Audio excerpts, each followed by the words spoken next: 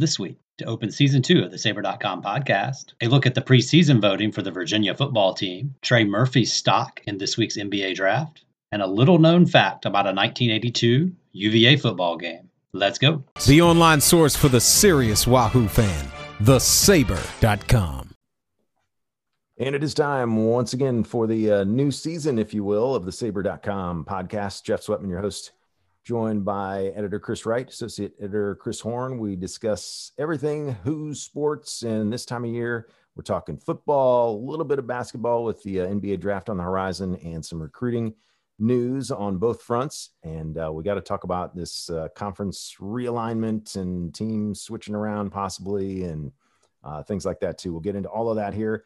But first off, guys, preseason predictions and the ACC Media Day has happened. So what are your impressions? I guess the Hoos are picked, fifth preseason in the Coastal? It seems about right. I guess I'm supposed to rant and be contrarian because we're a Virginia website, but that seems about right based on kind of what we know, right? So Virginia has not been very good on the road in the ACC under Bronco Mendenhall, 5-15, I think. They play the teams ranked ahead of them in those preseason predictions on the road. They're at North Carolina, they're at Miami. So those two are on the road. Virginia Tech being ahead of them, they've only beaten them once in 6 trillion tries or whatever the stupid number is. So it's way too high, whatever the number is. So if you're picking it, a media member sitting there filling out your ballot, I think it's pretty easy to see why you would have picked those three ahead of Virginia. And then Pitt, they've only beaten once in the Bronco Mendenhall era as well. So that's the fourth team. And that game is also on the road. It's kind of like, all right, I get it. I get it. A ton of returning quarterbacks in the ACC too. So just because Virginia has a returning quarterback, so does everybody else, it seems like. So yeah, it seems about right. Well, just to clarify, you two weren't the two votes for UVA to win the Coastal, right? Definitely not. I always think these polls are just goofy because ultimately it comes down to who can consistently string things together. But yeah, no, definitely not us voting. And one vote for the overall ACC title also was not us. I have no idea who that was. I have not seen them on our message board or on social media be like, hey, thanks, man. No one's claiming credit for that one yet. Right. No one's taking credit. But if they win in December, that person will be waving the flag, I'm sure. Yeah, what do you think, Chris Horn? Yeah, I mean, I think I agree with Chris. I think the Coastal feels like it kind of always feels, which is it's kind of up for grabs, and there are numerous teams, maybe outside of Georgia Tech and Duke for me that can rise to the occasion and get hot at the right time, and who knows, turn in or maybe actually be consistent throughout the whole season. I mean, North Carolina, certainly seems more well-rounded this year coming into the season. And, they return, the top quarterback in the conference, I think, and Sam Howell. And they, continue to have good offensive weapons. So if that defense can take a step forward, obviously they're good, but, I don't get the sense that they're unbeatable. And I don't get a sense about that with Miami or Virginia Tech or Pitt or Virginia. So I think for me, each one of these teams, I think it kind of wouldn't really necessarily surprise me either way. I think it'll be kind of a typical Coastal year for me. So I agree pretty much with everything Chris said as far as that. I think it's a pretty accurate preseason poll. I think goofy can be the right word for these kinds of polls. And but when I'm looking at Virginia, definitely some question marks. I mean, the road record, Virginia also goes on the road at Louisville where they haven't had success there either. So they're going to have to really step it up on the road. Obviously the offense is looking, just from a general perspective, the offense looks like it has some talent, even with Lavelle Davis Jr. sidelined, but the defense certainly has some questions, has some big playmakers to replace. And certainly the secondary is something we've talked about a lot. So definitely with Virginia, I think the talent's there for Virginia to make a run. But again, it's definitely not something that's set in stone for me. Just a reminder, right? Since last year was not a division year because of the pandemic, no divisions thing. Virginia is the reigning Coastal champion, but 7 years in a row, each of the different 7 Coastal teams won it. So yeah, I mean, I don't know how you pick who you pick in the Coastal.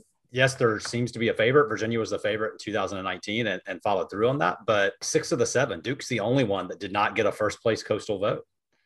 So the media doesn't really know what to make of the Coastal. It's topsy-turvy every year, and it doesn't take much for it to get jumbled in the middle. What we do know is that typically the winner ends up being 6-2 or better. That's happened almost every year the Coastal Division has existed. I think there's 2 years that has not happened. Every other time, you got to go at least 6-2. So you kind of know what the barometer is. You just don't know who's going to hit it. Yeah, we'll see. We'll see. But Virginia's going to find out early. I'm doing this 50 thoughts before kickoff, and Chris is contributing as well. But the one that I wrote about this topic specifically, can Virginia beat the media prediction? The jumble in the middle, they've been tied a bunch of years. You know what I mean? Like, so that's part of it. But Virginia's going to find out quick. They play 3/4 of their conference schedule before the end of October because they've got 2 Notre Dame, BYU, 2 non-conference games as part of their November schedule. They're going to know if they're in the race or not before Halloween. So we'll know pretty quickly what Virginia's fate is, because if they lose 3 games before then, in all likelihood, you're out of the Coastal race, because historically you need to go 6-2 or better. So we'll know pretty fast. And 3 of the first 4 are on the road. Yeah. 2 things I wanted to mention there. I agree with what you said in that article, Chris, about the North Carolina game. It's huge. And the Miami game, just huge. Being on the road, those 2 being kind of the favorites, if you will. And it was that article inspired me to go back. So past 20 years from Algro to now, only 5 times has UVA won 5+ ACC games, and 3 of those 5 were under Algro. So that was eye-opening for me, because I feel like, and maybe this is just my UVA fandom, I feel like there's momentum building, and I feel like Bronco's really building the culture, and he's finally, got the players in the system and everything in place like he wants it. But it's getting to that point. He's been here long enough to now. Do you guys feel like in some ways this is sort of these next couple of years are where the rubber meets the road? I mean, Chris Horn, what's your take on that magic number of like 5 or 6 ACC wins? Yeah, I mean, I think, I think the future seems so bright, and then last year happened, which last year was difficult for everyone, but it'll be interesting to see how last season affects the team. As far as from a confidence standpoint moving forward. Now they seem, they're saying all the right things, I think, and they certainly seem confident, but 5-5 record, didn't end well with a bad loss at Virginia Tech. So that kind of seemed like to me, like it took a little bit of wind out of the sails. Now, is the team going to be able to maybe say, kind of chalk it up to, the COVID year, I guess, and say that was kind of just was that just kind of an aberration, or are we still on the right track? So I think the reason why for me it's going to be so important, as Chris mentioned, the North Carolina game, but after William & Mary in Illinois to start the season, North Carolina, a place Virginia's had success on the road at, one of the few places in the Mendenhall era where they've had success on the road. So, but obviously the preseason favorite, that's going to be big. Wake Forest is a team they've struggled with in terms of they haven't played much, but they haven't been able to defeat, I believe, Wake Forest in the Mendenhall era. And then at Miami is a place where Virginia struggled as well. At Louisville, I mentioned earlier, is a place where they haven't been able to get a win either, I don't think. So, those games, I think if they can come through and win some of those games, I think then the confidence, I think, is definitely going to be there and hopefully spark this team to what could be a really, really good season if they can put things together. But yeah, I think it's going to be interesting for me to see the kind of mental state and the confidence state of this team early on, the first 5 or 6 games of the season. And then obviously we'll see what they can do. Again, I think it's going to be so important for them to get confidence. And then, we'll just have to see. Again, hopefully they can get back on track and at least, be in the hunt for the Coastal Championship. I think coming into November, I think that's going to be important. And then I'll kind of still feel like we're on the right track, I think. But would definitely like to see the defense take a step forward and this season. And, I think that is going to be what could ultimately determine the fate of this team is how good they are on defense. So, and that's Coach Mendenhall's calling card. So, yeah, I mean, I think it's a legitimate question to wonder, if Virginia's still on the right path, right track that they were hoping to be on, following, again, a 5-5 season, a really difficult year for everybody for a lot of reasons. So we'll see though. But again, I think that's the first half of the season is going to put Virginia to the test. And if they can pass that test, I think they could really get back on that right track. When I looked it up while you were talking there, Chris, current win streak, 4 games, that covers 2008 to 2020 for Wake Forest. So Chris Wright, you probably knew that off the top of your head, but does that sound right? They've won 4 in a row, dating back 12 years. Wake Forest has won 4 in a row. Yeah. That sounds right, because I know that they've lost twice under Coach Mendenhall to Wake, because Kurt Binkert and that group played down there as well. So those are both road games. And then I vaguely remember in the late 2000s, right? They Wake Forest kicker missed a field goal. That's the last time I remember them beating Wake. So that sounds right. But this is the whole conference realignment thing. You don't play some people and you lose track of how the series goes, because there's these 5-year gaps, 6-year gaps, 8-year gaps between playing people.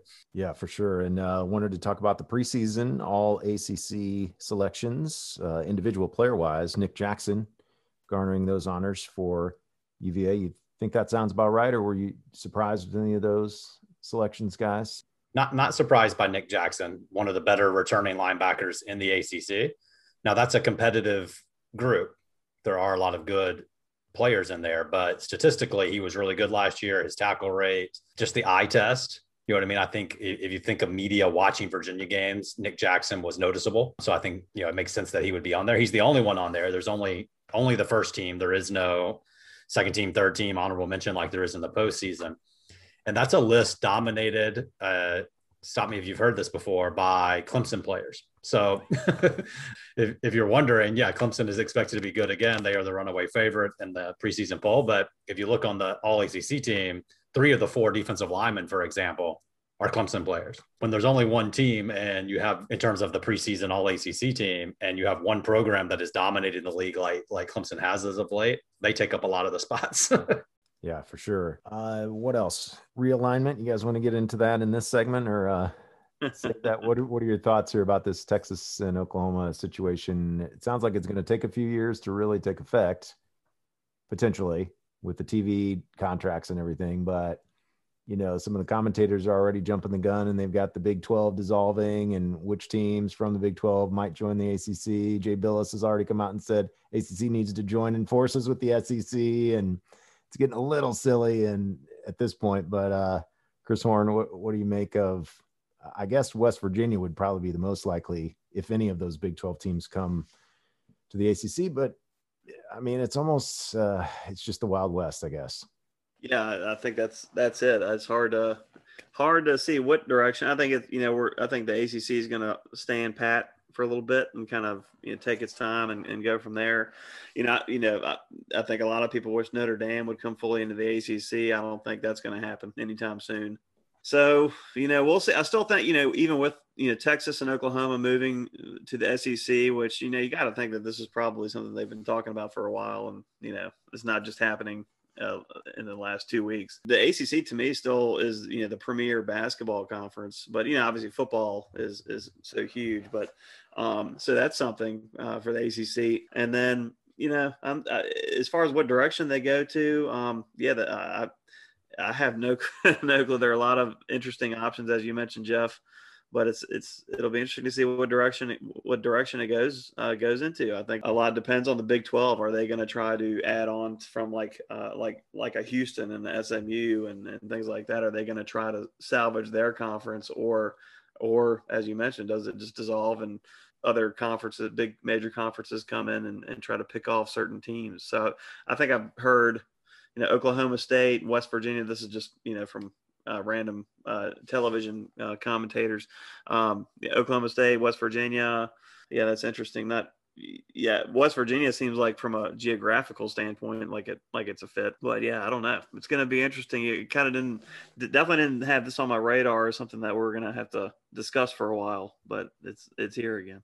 Well, and Chris Wright, you guys are so good at putting things in a historical context for whose fans, regardless of where you come into this, historically as a fan, maybe you're on the newer end of the spectrum, or you've been around a while, would you guys be sad to see the ACC go if it comes to that, and it just becomes kind of every team is their own conference in some ways? I mean, Notre Dame certainly has been like that for years, but is there any kind of emotional attachment for the conference concept, or was that just an NCAA thing that, I don't know. To me, this is the interesting part about all of it. It's expanding because of TV dollars, and in part because of cable subscribers. It's built into their bundle. There's all that sort of piece to it. There is the ratings piece to it, right? How many eyeballs from a given market. And then there's kind of like the fan attachment piece of it. And the fan attachment piece is what drives the ratings and the cable subscriptions piece, right? So I think you saw it already with the first round of conference expansion, that there is at least some nostalgia there for, you don't play teams, right? Like until Virginia played Clemson in these back-to-back years, they hadn't played Clemson in like 6 years. NC State last year hadn't played them in a bunch of years. Right now, we've hit like a little 3 or 4 year cycle, in part because of COVID expanding it to 10 conference games, where you've seen most of these teams recently. That wasn't the case there for a while. And I do wonder about eyeballs. Nobody really wants to watch Virginia Boston College, right? The bigger you make these conferences, the more those outliers happen. Are you really excited to watch Texas Vanderbilt? Right. No. If it's just about the marquee names, how many marquee names are there really? Yeah. And you've seen that proposal thrown out there on social media as well. Somebody was citing rumors that the SEC is trying to get to 20 and are going to go after Michigan, Ohio State, Clemson, and I forget who the fourth was, maybe Florida State or whatever, to try to get a 20-team Super League and get all the brand names together. Well, I said that back when they brought in Pitt, Syracuse, and et cetera in 2014. If this is about football, why don't the big boys just create the Great American Football Conference? And that's sort of what the SEC seems like they're maybe trying to do. So I wonder if it becomes football only. I wonder as cord cutting, streaming services, all that sort of stuff. But, right now, a la carte buying isn't really there, where you can buy one game. If there's 7 streaming services, at what point, can you not pick up every streaming service to see college? So there's all these moving parts. And then football itself, CTE, youth participation numbers, all of that sort of stuff. It's really hard to project where this is going to go. So do they expand and then eventually contract? do they expand and make it a football only thing? And then maybe conferences can get back to being smaller regional things for other sports? Because I do think that's where nostalgia really kicks in. The old home and home round robin with basketball is something that fans miss. That is something that I noticeably miss. There's something more fun about Duke gets you at Cameron, but they have to come to the JPJ, that sort of thing. I do think that part is missed. And, in some ways, I think that applies to other sports as well. And then ACC, grant of rights through 20 of 36. The media rights are owned by the conference until 2036, unless they all agree to get out of it. So why would Wake, BC, Duke, Miami, some of those teams that are smaller schools, why would they vote to get out of the grant of rights if it's going to leave their athletic program out to dry? So it should be interesting to kind of follow what kind of moved all of this. OU, Texas, their grant of rights, Big 12 runs out in 2025, I think. So they're just kind of announcing now, hey, we're not signing after that. So will the Big 12 say, hey, well, you're here until 2025. If you want to go to the SEC before then, we're taking your money. Or do they dissolve? The Pac-12s is up soon, 2024, 25, somewhere through there. And then Notre Dame's NBC contract is up through there. So that the TV part, there's some moving pieces as well. The SEC's new contract starts, I think, in 2024, but that they may have grounds for renegotiating by adding Oklahoma and Texas in 2025 if the Big 12 sticks it to them. So in other words, a lot of moving parts, right? Like, how do you siphon through all of that? The fun thing to do is go, okay, these teams would be fun to put in this conference. Media alignments, Jay Billis, SEC, ACC should merge. Pac-12, ACC, could they merge in terms of a media agreement? Keep their conferences separate, East Division, West Division, and then championship game. Like there's different ways to play this out, and it's going to be interesting to see how these other conferences, the non-SEC conferences, decide to go about it. Yeah, for sure. Well, and I think too, Chris Horn, my thoughts went with all this news and these headlines flying around in the past few days. Like, I thought of a program like JMU. You know, the school itself is about the same student population as UVA. They've built a pretty great culture of national championship football on their designation. You know, my dad went to a small college in Illinois, Augustana College. Kenny Anderson, legendary NFL quarterback, came out of there. That was Division III, I guess they used to call it. I don't even know if that's still a thing, but like, they had a great tradition of, it was such a huge thing. This small college in a small town in Illinois, like, it that pretty much that whole university revolved around football. I'm not sure that's the case for JMU necessarily, but like, there's something to be said for, maybe it's not like football is going to go away if only, Alabama, Clemson, and Ohio State decide to form their own conference. But what's your take on all of this stuff? It's just crazy. I'm trying to digest. I think a partner there, Chris, was pretty ready for that question. I'm trying to digest all that stuff.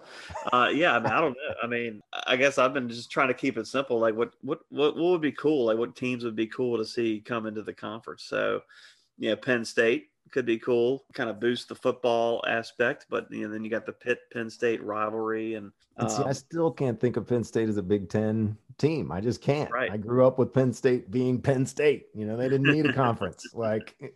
So, yeah, we'll see. Yeah, but I mean, like Chris said, there's just so many options. It's tough to tell exactly where this thing is going to go.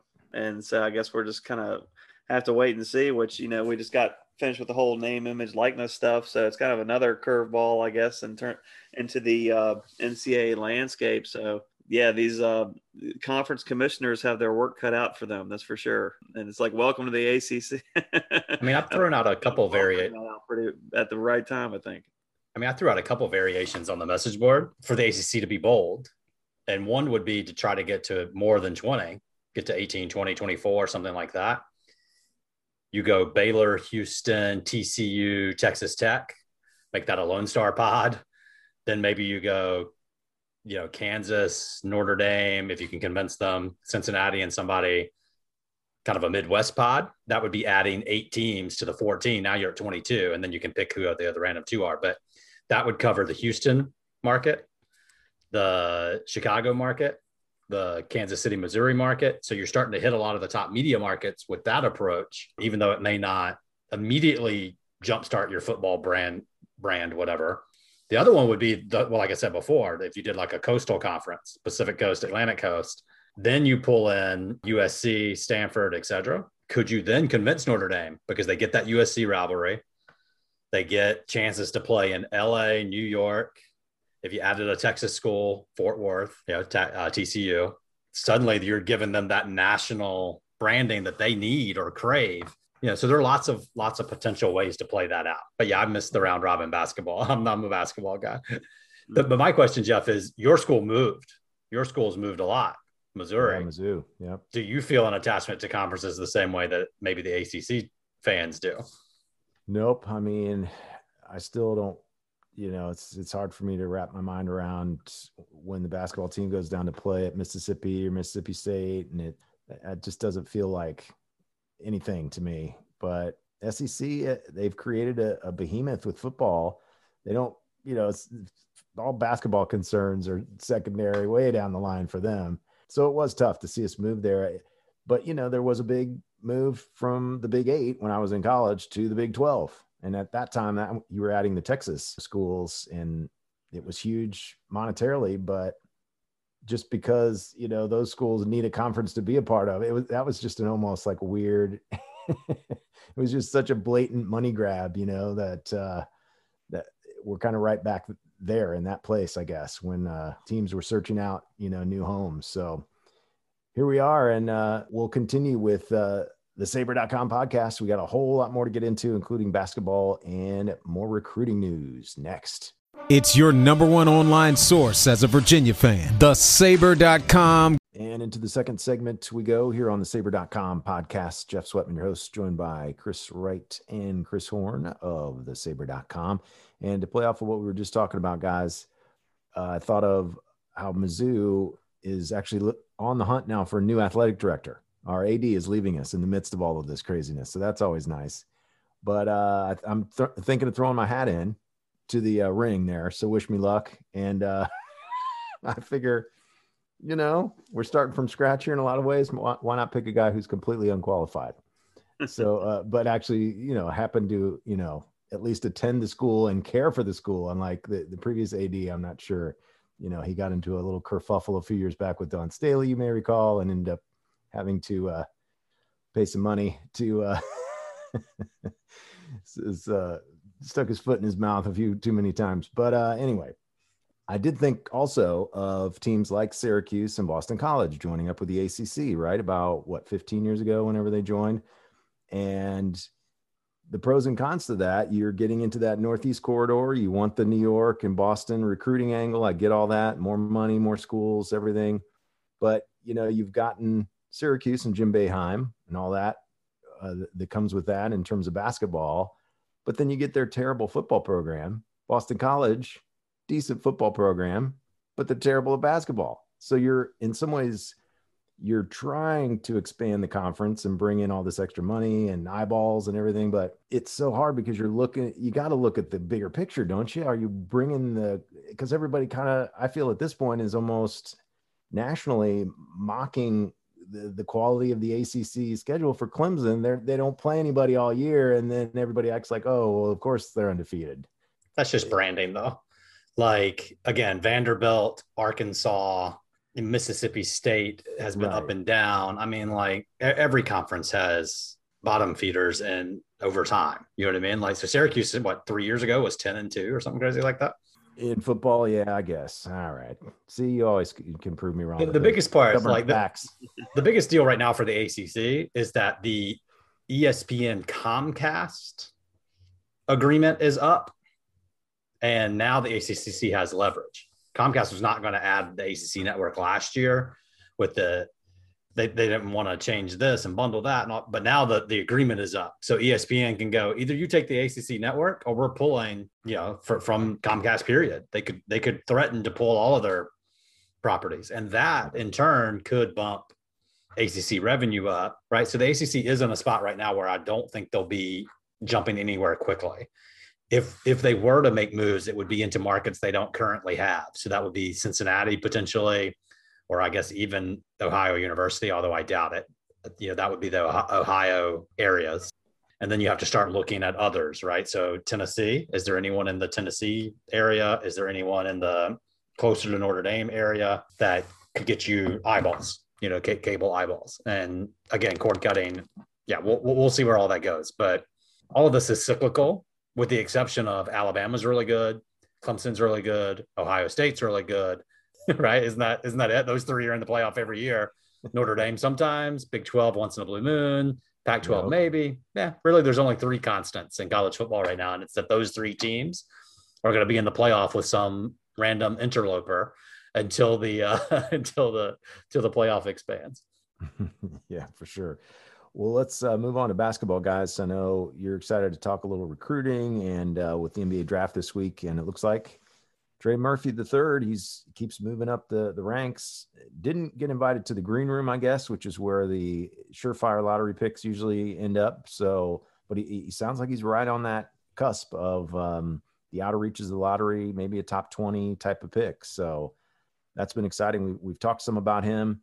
There's guys like Papi Caffaro and Mike Tobey playing in the Olympics now. So it's awesome to see those guys getting a little summertime action and publicity. So we'll talk to Chris Horn in a moment about the recruiting front. But Chris Wright, let's throw it to you first for Trey Murphy expectations this week at the draft. Let me first say I was wrong. Okay, so we started talking about this back mid-spring onward. And I said the question at the time that he had to figure out is his second contract, meaning early second round. And I said at the time, I didn't think coming back for a year would get him into lottery territory. So I was wrong. He's in lottery territory now. And if that was the feedback he was getting, then there is no decision. He's about to make a whole lot of guaranteed money for the next 2, 3 to 5 years. So let me just start there. I was wrong. I didn't think he was capable of getting to lottery territory even with an extra year. And right now he's on the fringe of where a team late in the lottery might take that gamble and roll with it, because he does fit what the NBA craves right now, which is wingspan that can switch defensively and can shoot the basketball. And he can do both of those things. I'm at the point now that I'll be shocked if he's still on the board at 24.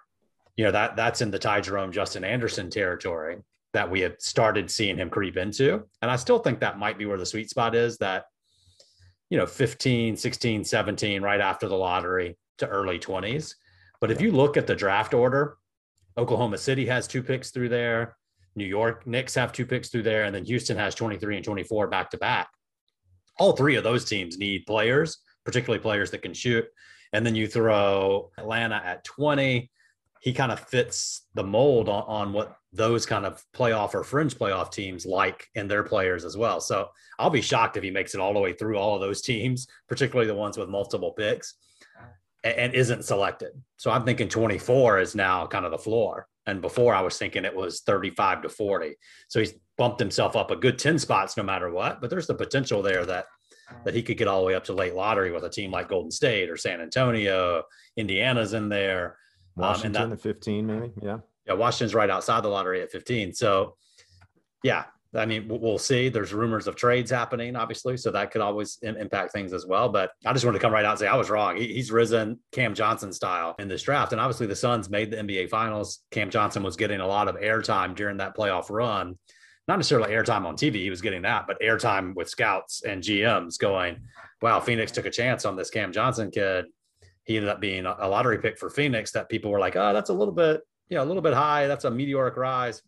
But then you watch it and he's a contributor on a finals team. That may be helping Trey Murphy as well, because there are not a lot of 6'9" prospects or 6'7", shoes off type of thing, but 7-foot wingspan that can shoot the 3 at above 40% coming out of college. It's easy to see why he's risen. And I think he's going to land in that territory somewhere, the teens or early 20s. Well, and this from, the stuff that I've read, it sounds like it's not like this is a light draft in terms of talent. There seems to be a ton of guys and a pretty high quality number of guys this year. Because you look back, 10, 15 years later at some of the drafts, it's kind of like, oh, wow, only 1 or 2 of these guys are still around in the league. So Chris Horn, is the lawnmower guy still there? He's gone for the moment. So okay, quick. Quickly. No, I was wrong as well. I mean, when Trey first declared, I was kind of scratching my head, admittedly.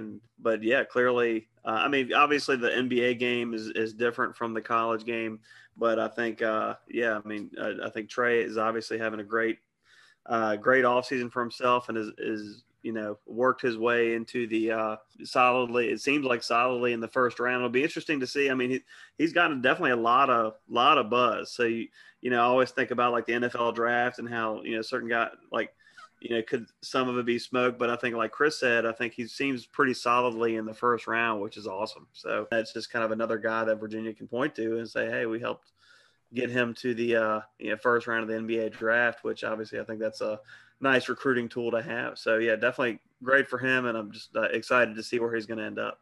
The new drama is, does he make it to the tail end of the lottery? And does Sam Hauser sneak into Kyle Guy territory, meaning 50s, because he's starting to pop up on some, not all, but some kind of rumor mill type of things as a potential. And again, he has a skill the same as Murphy. He's just not as long and as athletic, but he can flat out shoot it. And teams need shooting more than ever in the NBA. Yeah, for sure. And guys, too, when it comes to thinking about Murphy, I think UVA fans, we feel like, there's a sense I get from the posts I've seen.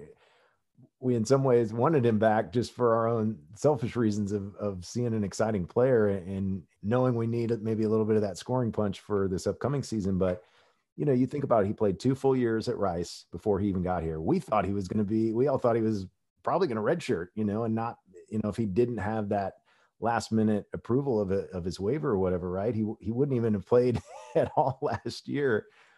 And for him to be kind of thrown in at the last minute into the mix and for him to gel with those other guys, you already had pretty well established personalities, with Kihei and Huff, and Hauser had already been here for a year, even though, so he was chomping at the bit to play. So some of those things throughout the season, I think that people looked back and maybe were a little nitpicky with Trey's game. Like, man, I can see where he really put on a show, this summer when you're just looking at his individual skill set and how some of these NBA teams can use him. So I'm just super happy for the guy. And like you said, Chris Horn, man, Tony Bennett's going to make some big time hay out of that on the recruiting trail, right?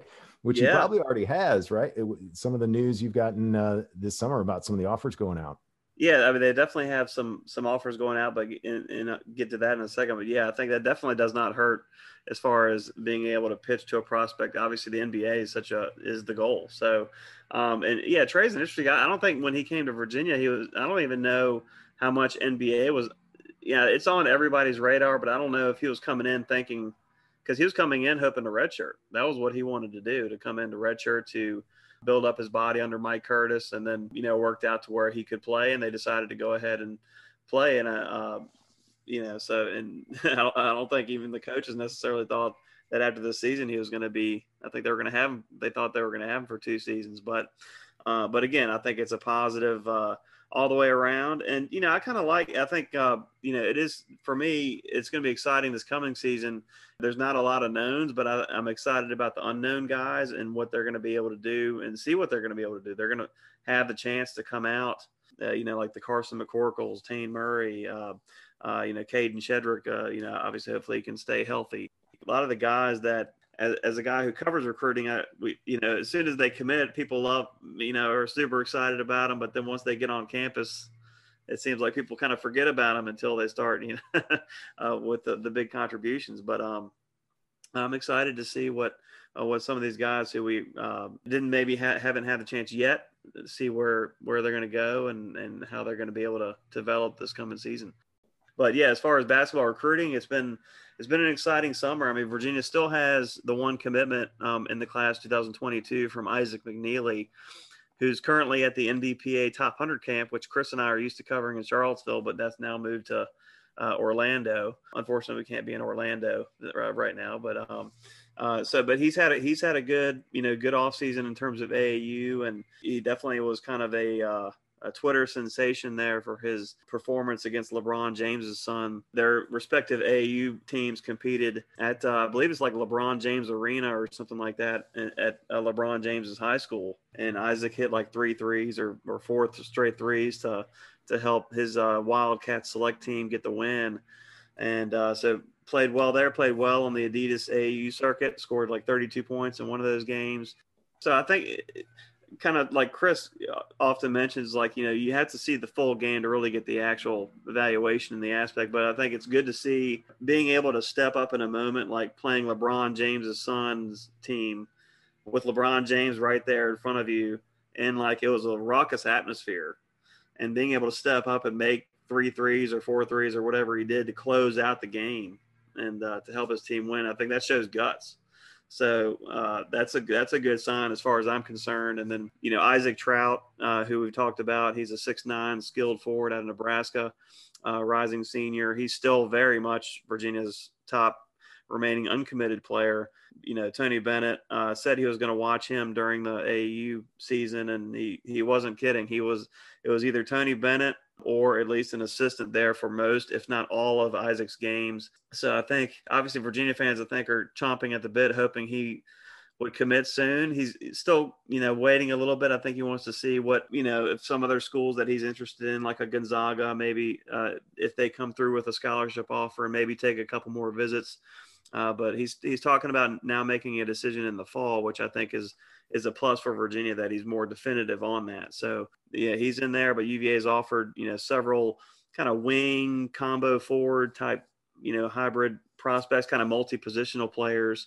And we'll see where the recruitments go with that. And then they're starting up with class 2023. So, I mean, a typical recruiting cycle, this would be kind of when they're really focusing on the next class. So typically the class 2022 would be, maybe almost completed, maybe winding down, but with COVID, that kind of threw everything kind of in a loop. So now they're really starting into, also recruiting the rising junior class. So they have an offer out to Oak Hill Academy point guard Caleb Foster and Reed Shepard out of Kentucky. His father played for Kentucky, so many people think he's going to go to Kentucky, but UVA seems to have impressed him and has now offered him a scholarship as well. So lots of news. Yeah, we're just waiting to see as far as who they can add to go along with McNeely in that class 2022. That'll be obviously it's an important class to try to fill like 5 scholarships or something that they have available. Any insights there on the recruiting trail, Chris Wright? I was going to make a mention of a football recruit too, but before we move on from basketball. Yeah, the biggest insight is whatever the Isaac McNeely it thing is, he seems to have it, and that's just from highlights and the way he kind of blew up. You know what I mean? Like his state tournament run, hit a couple huge threes to keep his team alive. And then in this AAU game, hit a couple big threes late in the game. He seems to have that flair that Virginia fans love so much with Kyle Guy and Ty Jerome. He seems to be at least in the same clothing store, if not the same cloth. He seems to be that type. And now he's doing the Kyle Guy thing where he's recruiting left and right. He's constantly like chiming in on Isaac Trout and Isaac Squared and all that. And now that here they are, they were on the official visit at Virginia together at the same time. Now they're at Top 100 camp at the same time. So, he's working on him while they're together. Hey man, come on. Yeah. And I was thinking about that. It's gotta be, for these guys to try and forge some kind of normal friendship, I mean, you gotta kind of click with somebody personality wise. And even there was something Ty Jerome recently, I don't know if it was on Twitter or Instagram or what, but he made a reference to like, he thanked or he talked about some of the, former players that he still regularly talks to. He didn't mention Kyle Guy, which I thought was funny. So you could tell there was a little, the guys just are friends with who they're friends with. And, when you're in recruiting mode like that, you really, I'm sure he's trying to, put the full court press on, like impressing him as much as he can on how great UVA is. So that's cool. I think those guys were the two Isaacs were friends before, obviously Isaac McNeely's from West Virginia, so and Isaac Trout's from Nebraska, so yeah. I don't think they were close friends, but they were kind of friends before Virginia. The whole Virginia Isaac Square thing has. So I think that helps too. You're kind of already friendly with a guy, and you can kind of play. I'm sure he's not like every day. I'm sure he's not making up shirts and hats and stuff like that. And, really trying to scare him off or anything like that. But again, I mean, UVA is really doing all they can to try to land Isaac Trout. And I know some fans are worried that, why hasn't he committed? Because he took an official visit to Virginia in June, along with Michigan State, North Carolina, Nebraska, and Creighton. He visited all 5 of those schools. But again, I think, you got to remember with this class, they were basically robbed of a whole year of kind of visits and kind of going through the cycle because of COVID. So he's really getting a chance now to get out and see schools. And again, so, while obviously that presents the chance that, hey, Gonzaga offers, he goes there, loves it, and commits there. I mean, that's, not far-fetched.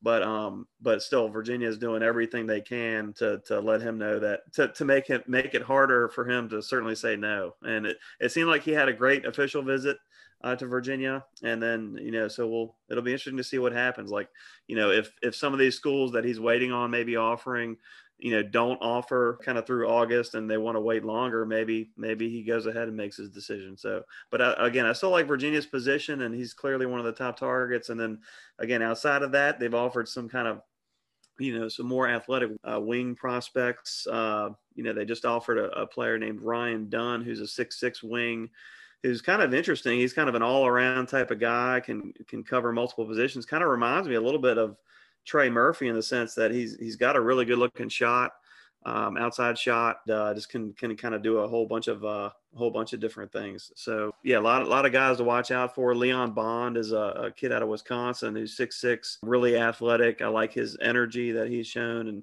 he may commit pretty soon between Marquette, Virginia, and Cincinnati, and I think Texas A&M offered him as well pretty recently. He has said he wanted to commit end of July, early August, so he could be a name to watch as well, as far as possibly going, Virginia picking up at their second commitment of the class. There's always got to be a Wisconsin guy, right? in the Yeah, mix. or a lefty. Yeah, it seems like Wisconsin guys are left-handers. Coach Bennett seems partial to those guys. Very good. Well, thanks for the rundown. And I'm intrigued by this Lenoris Sellers as far as quarterback committing. He's still got 2 years left in high school, right, in South Carolina? Yes. But man, just, trying not to get sucked in too much. You guys have warned me about the highlight reel, but man, this guy, wow, he's only been in high school 2 years. He looks pretty good. Yeah, and he had an offer from Virginia Tech, which I think Virginia fans always like to see, that to get a commitment from a guy who also has Virginia Tech in there. Yeah, really great kid to talk to. He's about 6'3", 215 pounds. I talked to his coach. His coach said that, from a physical standpoint, he's added 15 pounds of muscle and he's so much stronger than he was at the end of the 2020 season. So he's really anxious to see how he's going to play this coming year. It feels like it could really be a real breakout year for him. So it'll be interesting if Clemson and, South Carolina start to come calling or something like that. You hope that, we'll see. But he seems, again, he's really great academic kid, 4.87 GPA, likes UVA's engineering program, and feels the offense is a really good fit for him. So for Virginia, just kind of adding that succession planning. So they're trying to add a quarterback in each class. They had two incoming freshmen with Jacob Rodriguez and Jay Wolfhook on the roster, and then Ira Armstead. So obviously you hope those guys can develop behind Brennan Armstrong and then just keep pumping them in, plugging them in, like kind of back in the George Welsh days, kind of just one guy goes through, does well, another guy's ready to kind of step up and have a pretty solid season. So yeah, this guy, definitely the fans are excited about him. He looks like he's got real nice zip on the ball. And of course he's got those quarterback traits, the running ability and the passing potential as well. So yeah, it looks like a really good start for the 2023. And it was a nice way to end last week because UVA had missed out on some of the rising senior prospects like Fisher Anderson, who's a top offensive tackle committed to Stanford, Damon Claiborne out of Virginia, who's a real fast all-purpose running back who I think would have been a big boost to the offense, committed to Wake Forest. So Virginia had missed a few guys, but closed the week with their first 2023 guy. As you mentioned, Jeff, he seems like a pretty promising prospect. Just one thing from the quarterback recruiting standpoint, they have you see kind of the line of one per year that has been set up here, right? And that is one thing that Sellers mentioned to Chris, is that they only take one quarterback per year. And he wanted to go ahead and, when it felt like the right spot, take that. With that said, it's 2 years before he can sign anything. So if he feels pressure that they only take one quarterback and he jumps on that, you're reserving your spot, so to speak. So we'll see how all this plays out if he were to blow up, in a variety of ways. I'm not saying he's not committed. He is committed, but following how recruiting works, it's 2 years from now. We'll see. More important to me is the quarterback succession line. Like I say, I don't really follow recruiting that close. I follow it enough to know how it impacts the long term. And Virginia has set up with, Armstead, Rodriguez, is it Davis Lane? Davis Lane, yeah. Right. And then the class after that. So you've got the line of succession that's pretty clear who they've taken one per class. He seems to be the next in line, but it's so far off. You're going, okay, well, you're the next in line, but I mean, will the ACC even exist in 2025? Right. I mean, right. It's so hard to really get a feel for how far out that really is.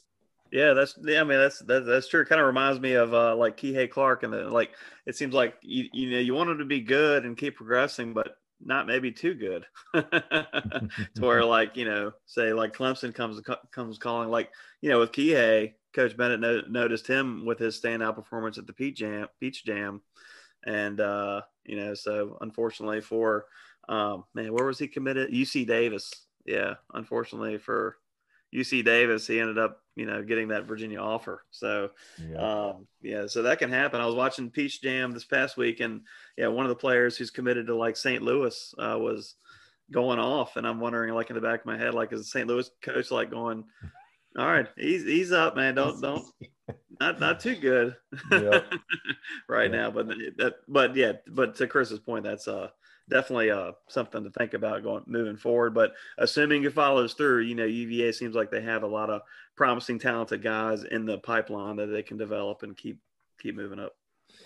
Well, and with going back to Isaac Trout too, with a program like Creighton that has had some pros, is pretty solid, basketball program year in, year out, being right in his backyard. Is that one of the first questions you usually ask the recruits is like, how excited are you to move halfway across the country away from your family? I mean, that it seems like a lot of guys, that would be a big, thing. They want their family to be able to see them play Yeah, and all of that.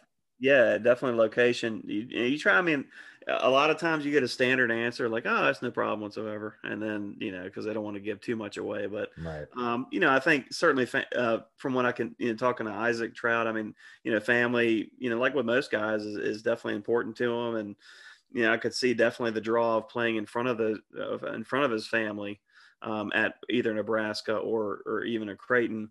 But I wonder, with the one now with the 1 year transfer or the immediate eligibility with the transfer rule, if that could help maybe guys say, hey, I could take a chance, go out and see what see what it's like. I'm playing under, say, Coach Bennett, one of the best programs. If I love it, great, stick with it. But I can always transfer back and be ready to play the following year. So I wonder if that's going to help a lot of guys as far as with the potential distance factor. Yeah, that's a good point. Well, we'll try to make one final good point or two in the last segment. Coming up, we'll rattle some sabers or something. Take you back to the early 80s days of UVA football. That's not a good tease at all, is it? Nobody's going to want to hear about that era.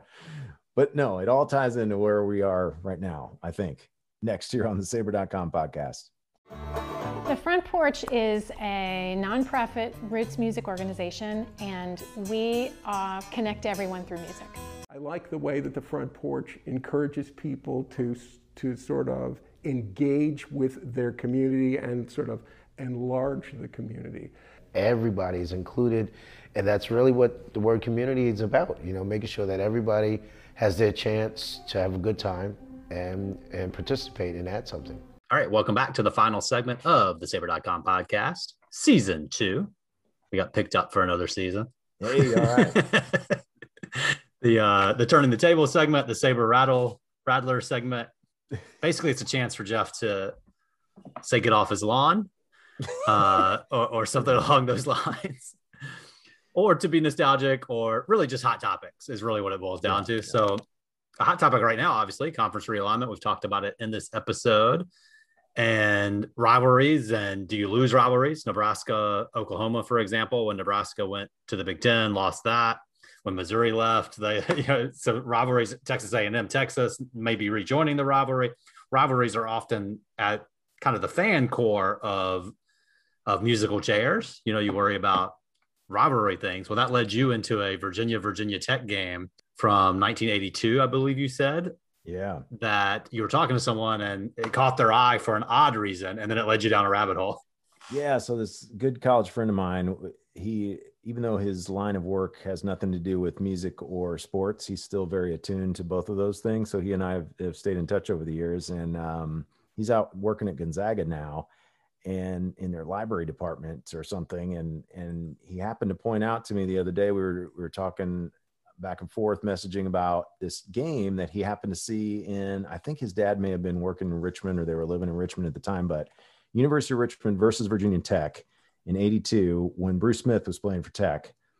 And I was like, well, they probably, killed Richmond, didn't they? And it was actually a close game. I can't remember the final score, but we were looking back through the Wikipedia of that year when it came to the, Hoos and Hokies, and UVA, I think, was 2-10 in 82. But that game was a close game. Tech won, but we thought it was interesting. The crowd at Scott Stadium was only like 25,000 or something. And we thought, why would that be? I thought, well, maybe it was cold, super cold or something. UVA was bad that year, whatever. And sure enough, it was a game that Ted Turner, in the early days of TBS, he offered like $800 and some thousand to both Virginia Tech and UVA to put that game on Thursday night, Thanksgiving night. And it turned out to be a freezing cold night. So it was a combination of factors, like it was the holiday itself and it was cold, and maybe a little bit that UVA was bad, but I think it was 21-14 was the final. Tech won. And it just got me thinking of like, wait, what conference was Tech in back then? And they've been in the Big East, and now they're in the ACC. And it is, like you say, Chris, just we're losing some of those rivalries. I've ranted about that in previous episodes here on the podcast about, these super duper conferences, and maybe we should just get back to the way it was and more regionalism and go smaller. And obviously I was way off on that, but we'll see how it goes. Cause I did see on Twitter, there was somebody who had put together this whole alignment of like 8 different 10-team divisions, and they were all, none of it was named like SEC, ACC, Big Ten, whatever, because some of those numbers we've talked about in the past are ridiculous now, where the Big Ten doesn't have 10 teams, the Big 12 doesn't have 12 teams. I mean, it's like, it's so ridiculous. But when it comes down to it, if you do want more eyeballs and you want those rivalries, that's what really stokes the fan passion. Like, let's get back to those, where you're playing your actual rivals instead of a school that's halfway across the country that your fans don't care about, the TV audience doesn't care about. And it's just part of a package that can be, boost a conference. Because as we've seen, it's something like an entity like the NCAA, when you get right down to it, not exactly sure what their purpose was. They were enforcing rules that it turned out should probably not have been rules in the first place. So it just kind of gets back to that whole thing of who are your true rivals? Who do you really want to be playing? And, maybe we do cut back on a game during the course of the regular season to where we can have a more expanded playoff and make more teams feel more included in a more important postseason than the, increasingly ridiculous bowl season where, all you have to do is win 6 games. Don't even necessarily have to have a winning record. You end up playing some team that no one cares about. Your fan base doesn't travel to the game. It ends up being nobody watches it on TV. I mean, you may watch Missouri, Florida. Exactly. I'm not watching Missouri, Florida. Exactly. So I do pine for those days of the old Big 8. And, looking back at that, when I was at Mizzou, we actually ran the table, undefeated conference season. It started off by playing Arkansas, who was a regional rival, but not in the same conference. It was a non-conference game to start the season. We lost by like 60. Went on to go undefeated in the conference, ended up almost making the Final Four, lost in the Elite 8. But man, what a great year that was, because you got to play all your other 7 real regional rivals 2 times. They came to your place, you went to their place, and that just ratcheted up the interest and the fan excitement. I feel like, even when you're having a down year, you still get that chance, to face Duke gets to come here, and face us. They don't get to hide in their, own arena every year like it seems like they do. So that's my take on things. Yeah. Right. This rabbit hole was interesting because we're on the younger end. So 1982, I was 4 years old. I clearly don't remember that Virginia Tech game, and I don't think I've ever seen it, although sometimes you can go back and watch old games. But we're curious what fans on the message board, because the age range is all over the place. Do you remember the 1982 game? Did you remember that it was on Thanksgiving night?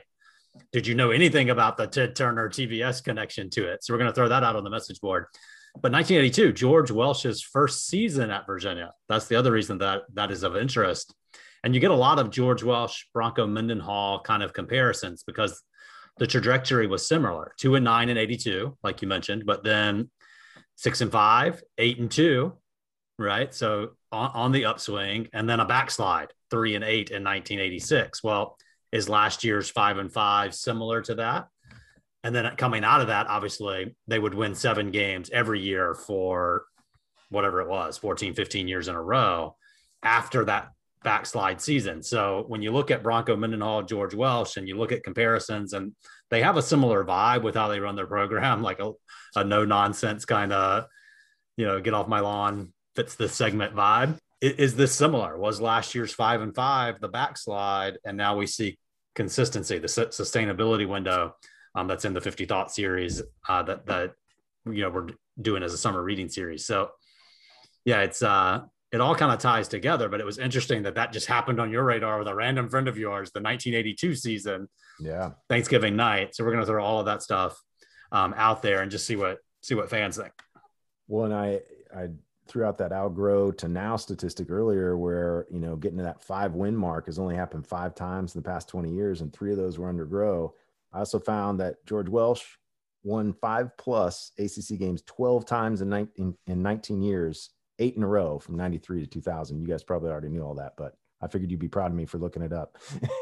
Yeah, and that's why, George Welsh Way and his bust is in the stadium. And yes. The Old Salt is still the GOAT of Virginia football coaching. Mendenhall has not caught him yet, and he's got a long ways to go to catch the GOAT. So hopefully he makes a run at it, though. That's what we want. Yep. Until next time, thanks for listening.